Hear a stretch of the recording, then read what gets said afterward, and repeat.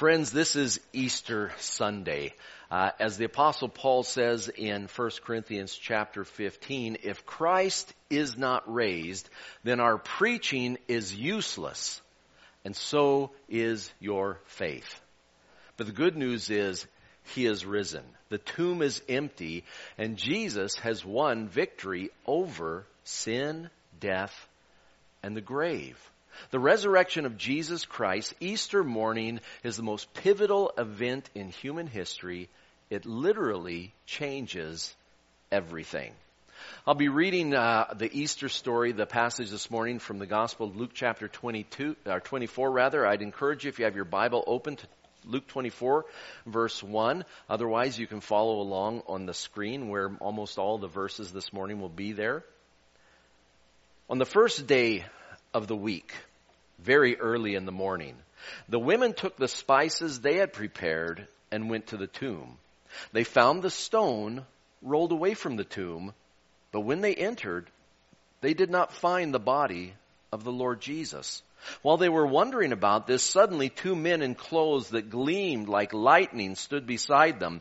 In their fright, the women bowed down with their faces to the ground, but the men said to them, "Why do you look for the living among the dead? He is not here. He has risen. Remember how He told you while He was still with you in Galilee, the Son of Man must be delivered into the hands of sinful men, be crucified, and on the third day be raised again." Then they remembered His words. This is the Easter story with which we are familiar. Jesus, after the seeming disaster of Good Friday, the disciples' hopes that they had placed in Jesus were crushed. They were dashed. Could He be the Messiah, their coming King? They had seen Him perform mighty acts and miracles, and yet He was betrayed by one of their own number. He was put on a kangaroo court trial, and by the Roman soldiers He was nailed to a cross and died outside the city gate. Jesus, on Easter, changed the story. He changed the narrative. He took defeat, seeming defeat, and brought about glorious victory. The Apostle Paul says in the great chapter of the resurrection, 1 Corinthians chapter 15, beginning in verse 25, "For He must reign until He has put all His enemies under His feet." The last enemy to be destroyed is death. That passage, the resurrection chapter passage, speaks of Jesus on Easter as a conqueror, as one who has gone into battle and has won a battle, has defeated death itself.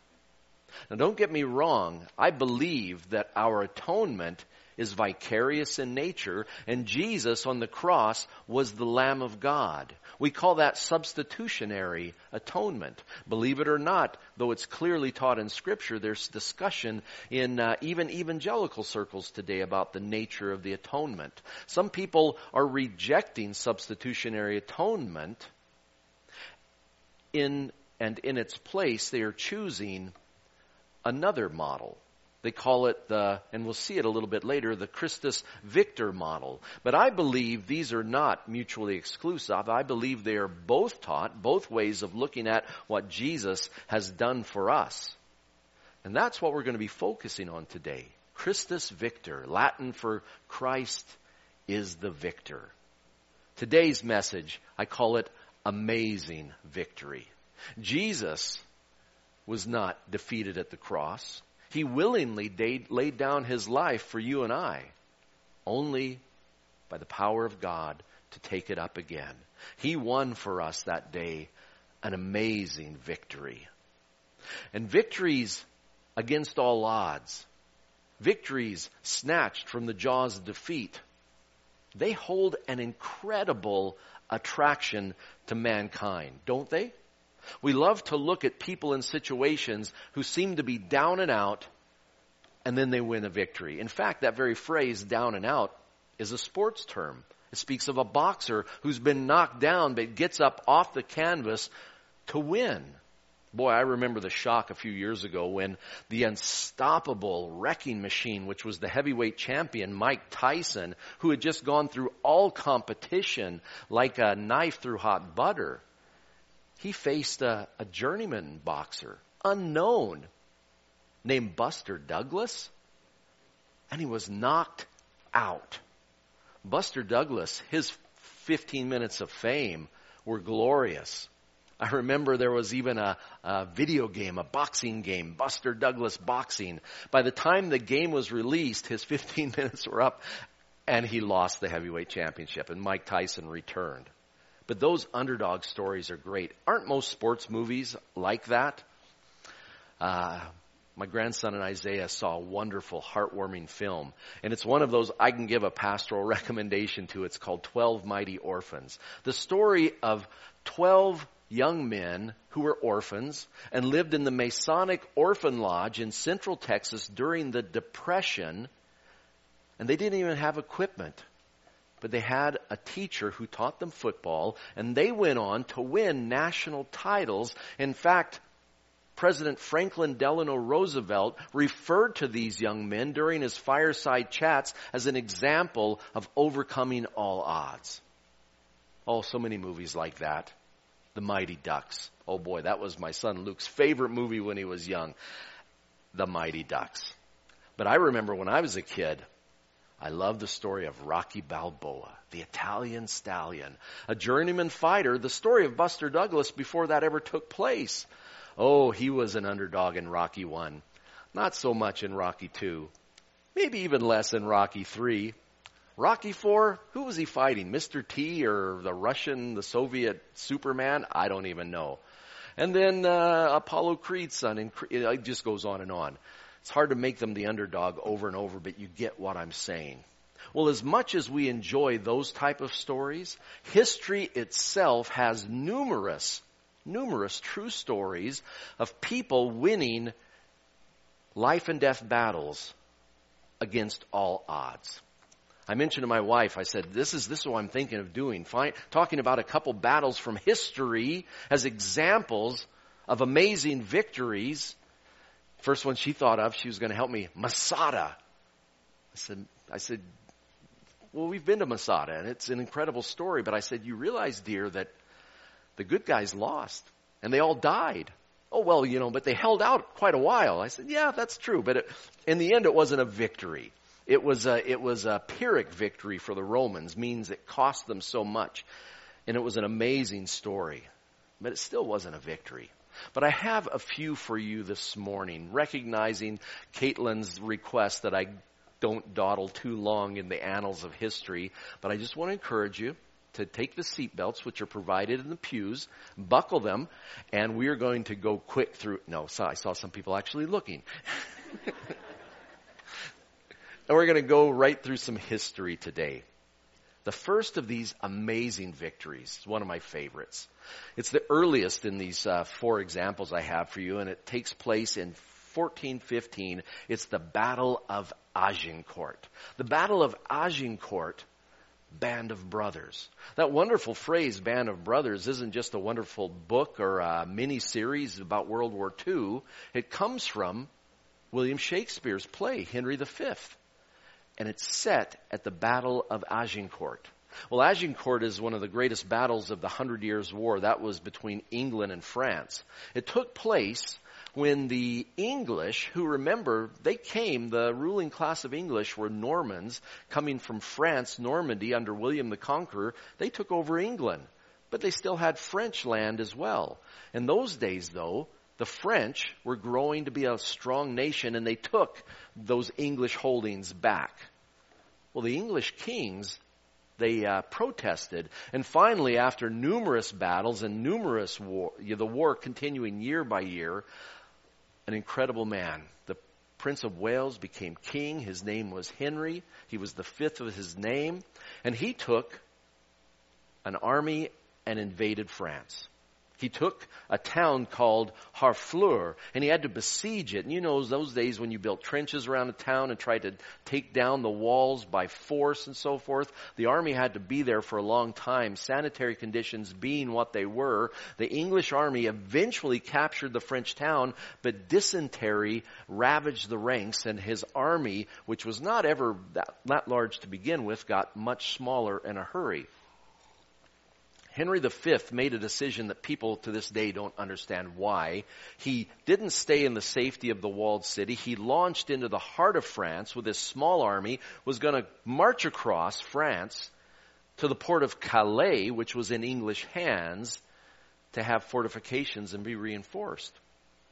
The French king couldn't believe his luck. He sent an enormous army with 10,000 armored knights. Knights in armor, you know, the guys, they were like the main battle tanks of their day. And they harassed and harried and chased this small English army, trying to stay between them and Calais all the way across France. And finally they trapped them as they finally got across a river, and they had to give battle to them. Well, they didn't have any choice but to finally fight a battle against the enormously overwhelming French army. But what Henry could do, he could choose where he was going to fight. So he found a field. The harvest was in, the fields were plowed for the fall work, and he found a large, shallow valley. It was a plowed field. And he set his army at the bottom of this valley, and on each side was a forest so the knights couldn't attack them from the sides. And they dug in. They were going to fight the next day.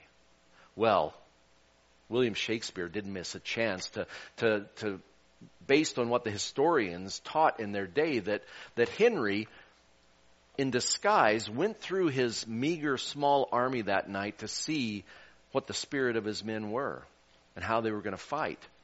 And he found that even as a rain began to fall, his men, sick and tired and hungry as they were, they didn't have a defeated spirit. They had put their faith in young King Harry, and they were going to follow him into battle. And so with his heart emboldened the next day, Shakespeare penned those immortal words as Henry spoke to his troops.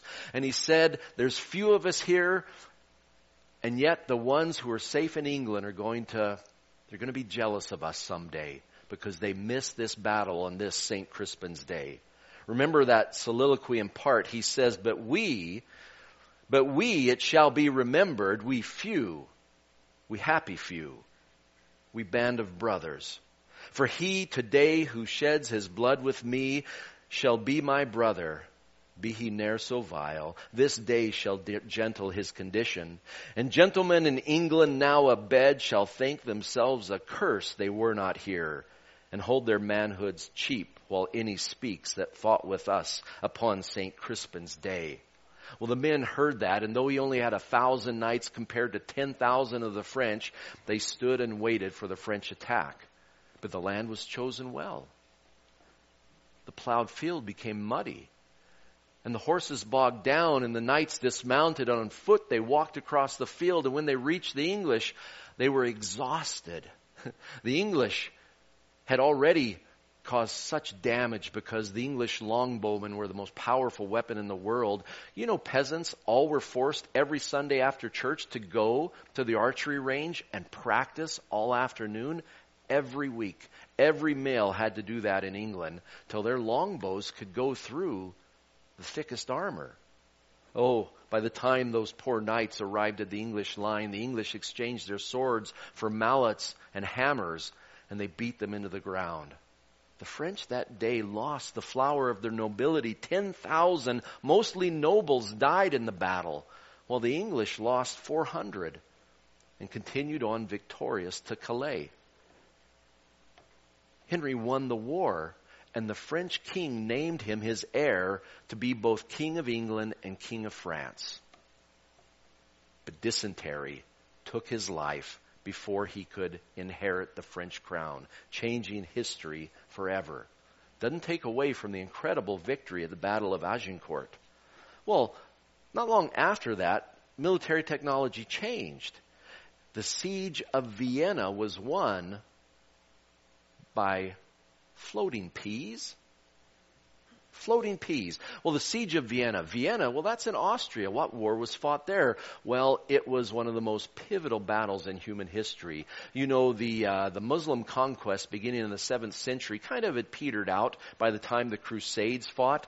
After the Crusades, at around 1000 to 1200 AD, both sides, East and West, were exhausted. And Islam and the rulers seemed that they were no longer going to be on the trail of conquest until incredible warriors, Seljuk Turks, converted to Islam. And then Islam was supercharged as far as conquest. The Turks founded an empire that stood until the First World War, the Ottoman Empire, and you know they were within a hair's breadth of conquering Europe. In fact, Suleiman the Magnificent in 1529 launched out in May. He conquered the Balkans. He conquered Hungary. He moved into Austria, the gateway to Western Europe, and besieged the city. He had an army of 100,000 men. He had 500 cannon. That was new technology. They fired mostly stone cannonballs, but boy, they put the fear into the enemy. Well, Ferdinand I, the brother of the Holy Roman Emperor, faced Suleiman in battle, lost, and fled to Western Europe, leaving Austria and Vienna unguarded until the Marshal of Austria arrived. His name was Wilhelm von Roggendorf. And an old 70-year-old mercenary German leader named Nicholas Graf Salm, they took the small garrison of Vienna, they closed the gates, they fortified it, and they were surrounded by 100,000 men. Well, the cannons couldn't knock the walls down. The technology wasn't that well yet, but the Turks, they were masters at undermining the walls. Miners would dig tunnels under the walls, set fire, and the walls would collapse. Learning that that was their plan, Wilhelm came up with an idea. All of the walls surrounding the city, he put large bowls of water. And they poured dried peas on top of the water, and all day and all night they would be watched.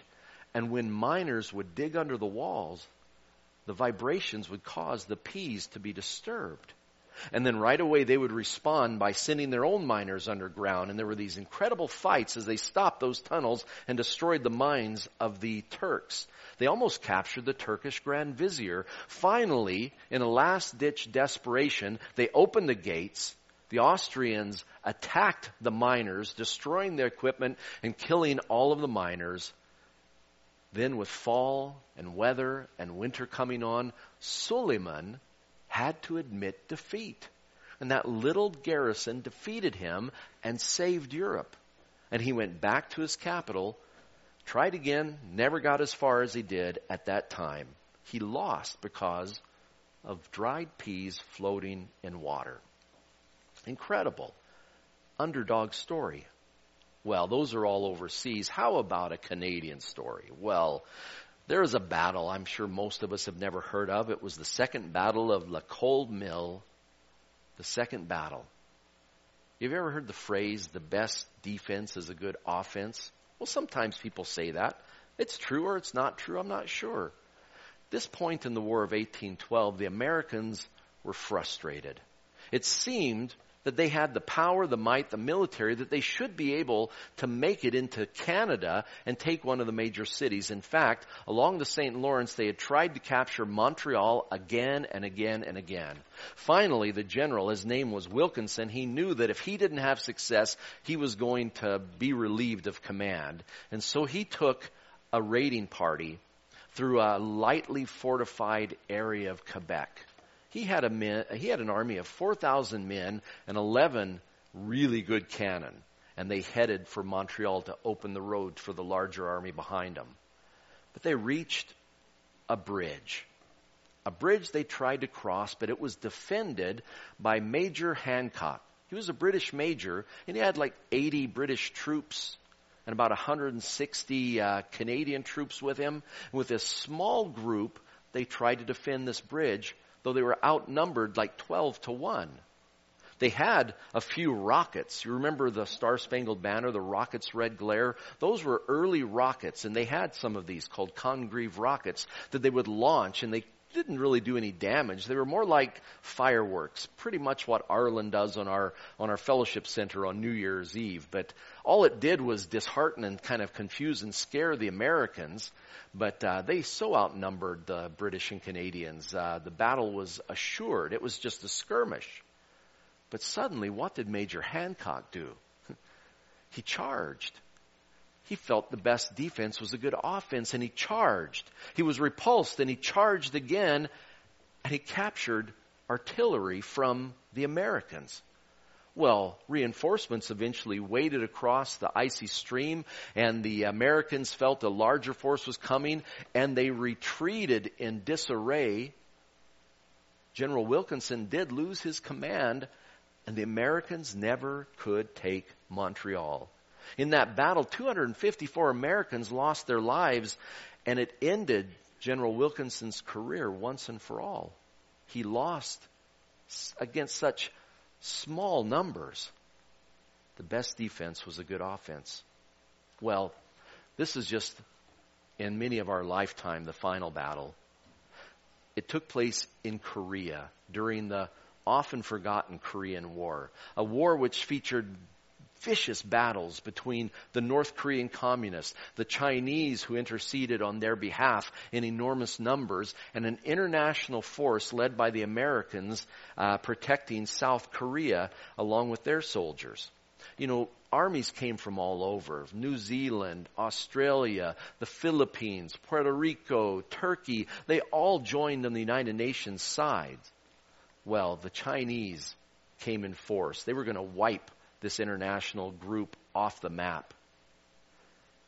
In 1951, a place called Yultong, a battle was fought.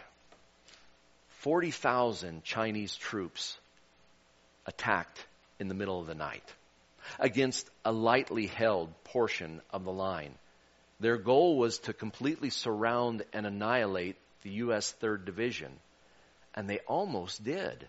Because as they had an enormous bombardment at the beginning of that battle, all communications were lost between the different international groups. Well, there was a small group of about 900 soldiers from the Philippines. They were part of the 10th Battalion Tactical Team.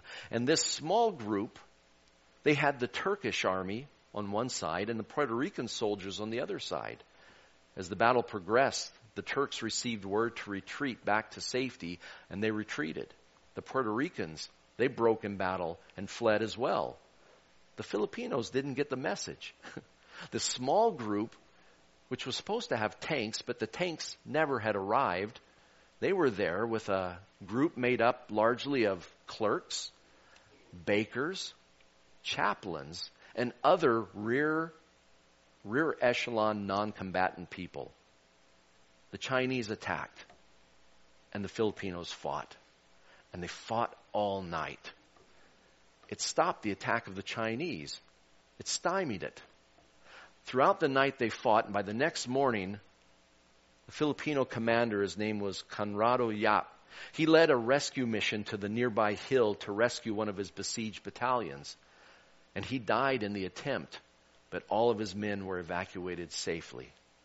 It gave the United Nations forces the time to regroup, and they eventually stopped the Chinese attack because the Filipinos never fell. They held all alone. Chaplains, bakers, and typists fighting against 40,000 Chinese soldiers. It was incredible. It was incredible.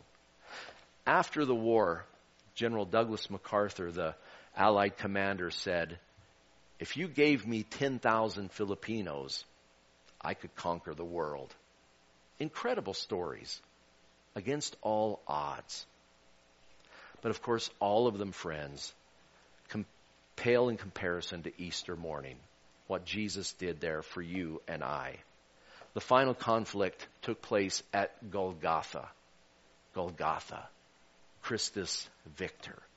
Oh, the numbers. He was not outnumbered this to this. It was Jesus alone standing for you and for me in the breach that day. Golgotha. Christus Victor, that phrase, it sounds old because it's in Latin, but it was really coined in a 1931 book by Swedish theologian Gustav Aulén. He said that the Bible is full of themes of Jesus winning the conflict over authorities, powers of darkness, spiritual evil in the heavenly realms. Jesus went to battle for you and for I. Some of those passages that speak of that today give us deeper and better understanding of what Christ accomplished for us on the cross on Golgotha and the empty tomb nearby on Easter morning. Romans chapter 5, beginning in verse 18, we read of the one man, Jesus. Consequently, just as the result of one trespass, Paul's comparing sin coming through one man, Adam, with salvation coming through one man, Jesus. Just as the result of one trespass was condemnation for all men, so the result of one act of righteousness was justification that brings life for all men. For just as through the disobedience of the one man the many were made sinners, so also through the obedience of the one man many will be made righteous. Talk about long odds. Jesus, fully God.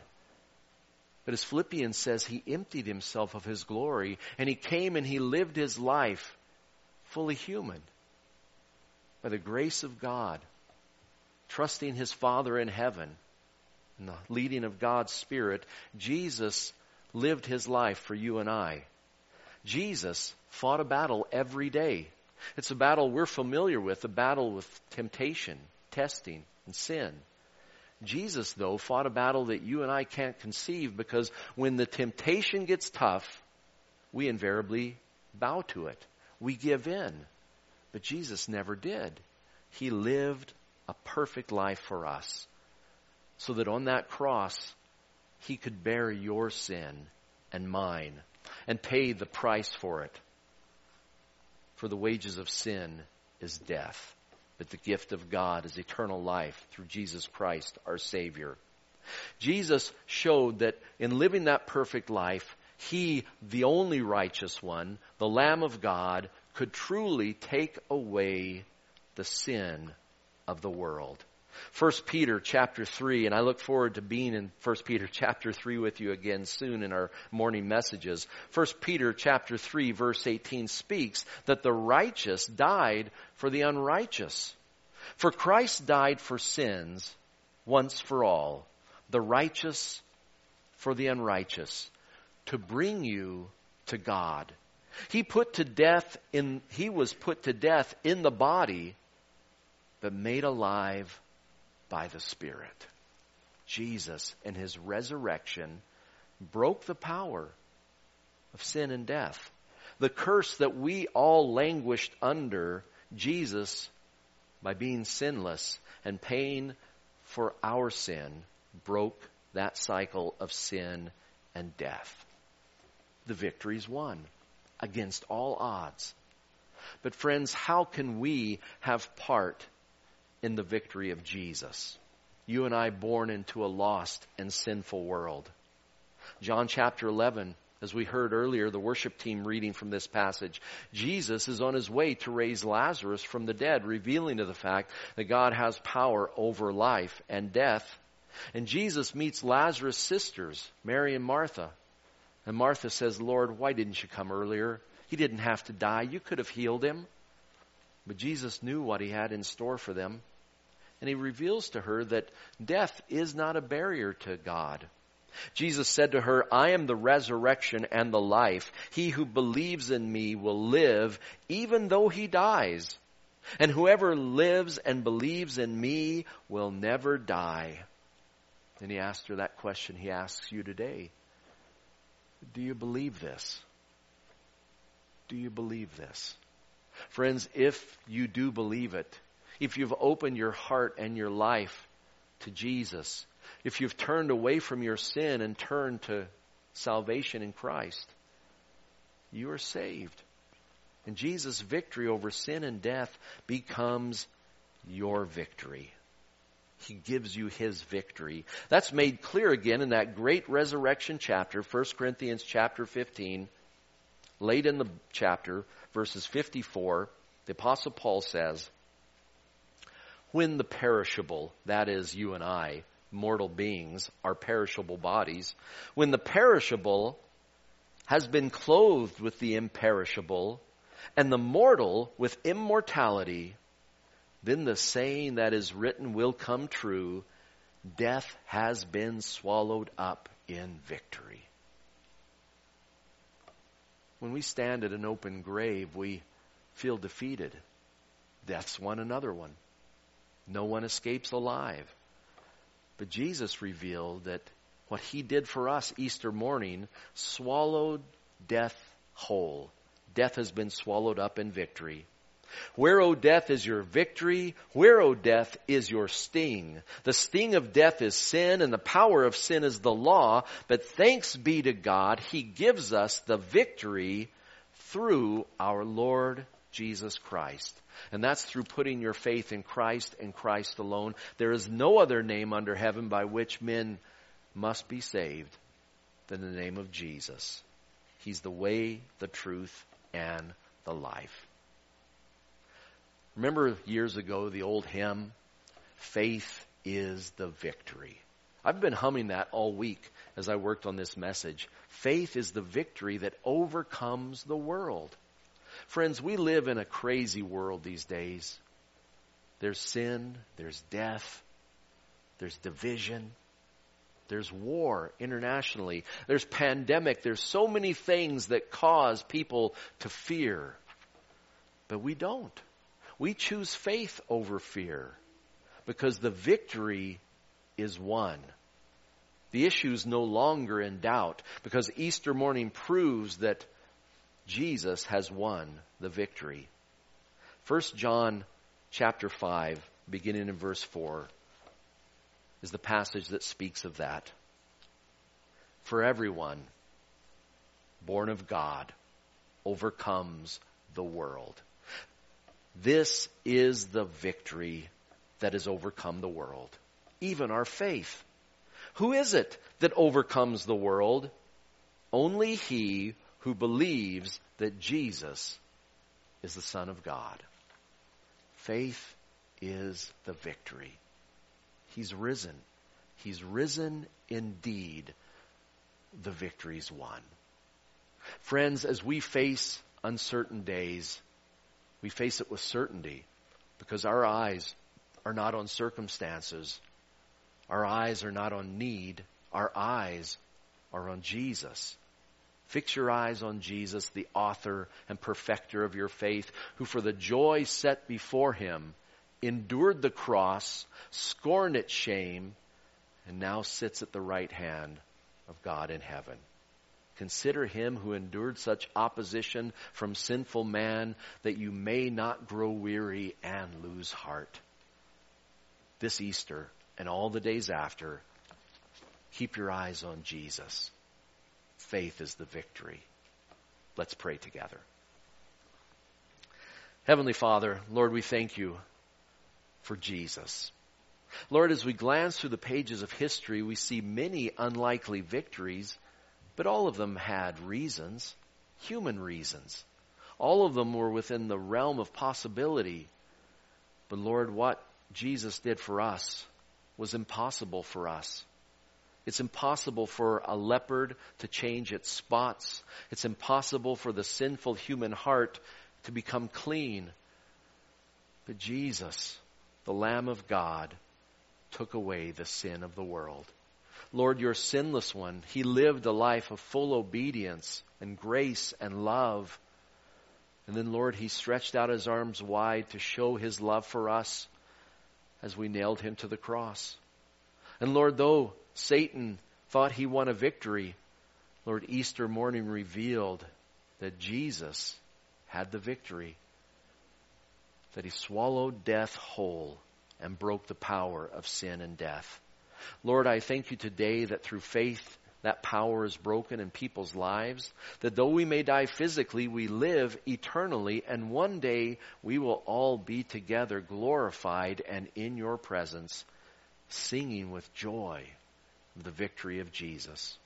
Lord, as we go from this place of worship, to our places of life and ministry, I pray, Lord, that we would recognize and live in the victory and the freedom we have in Christ. That we live by faith, not by sight, for faith is the victory. Lord, we pray all of this with Easter joy. In the name of the risen Lord, amen. God bless you.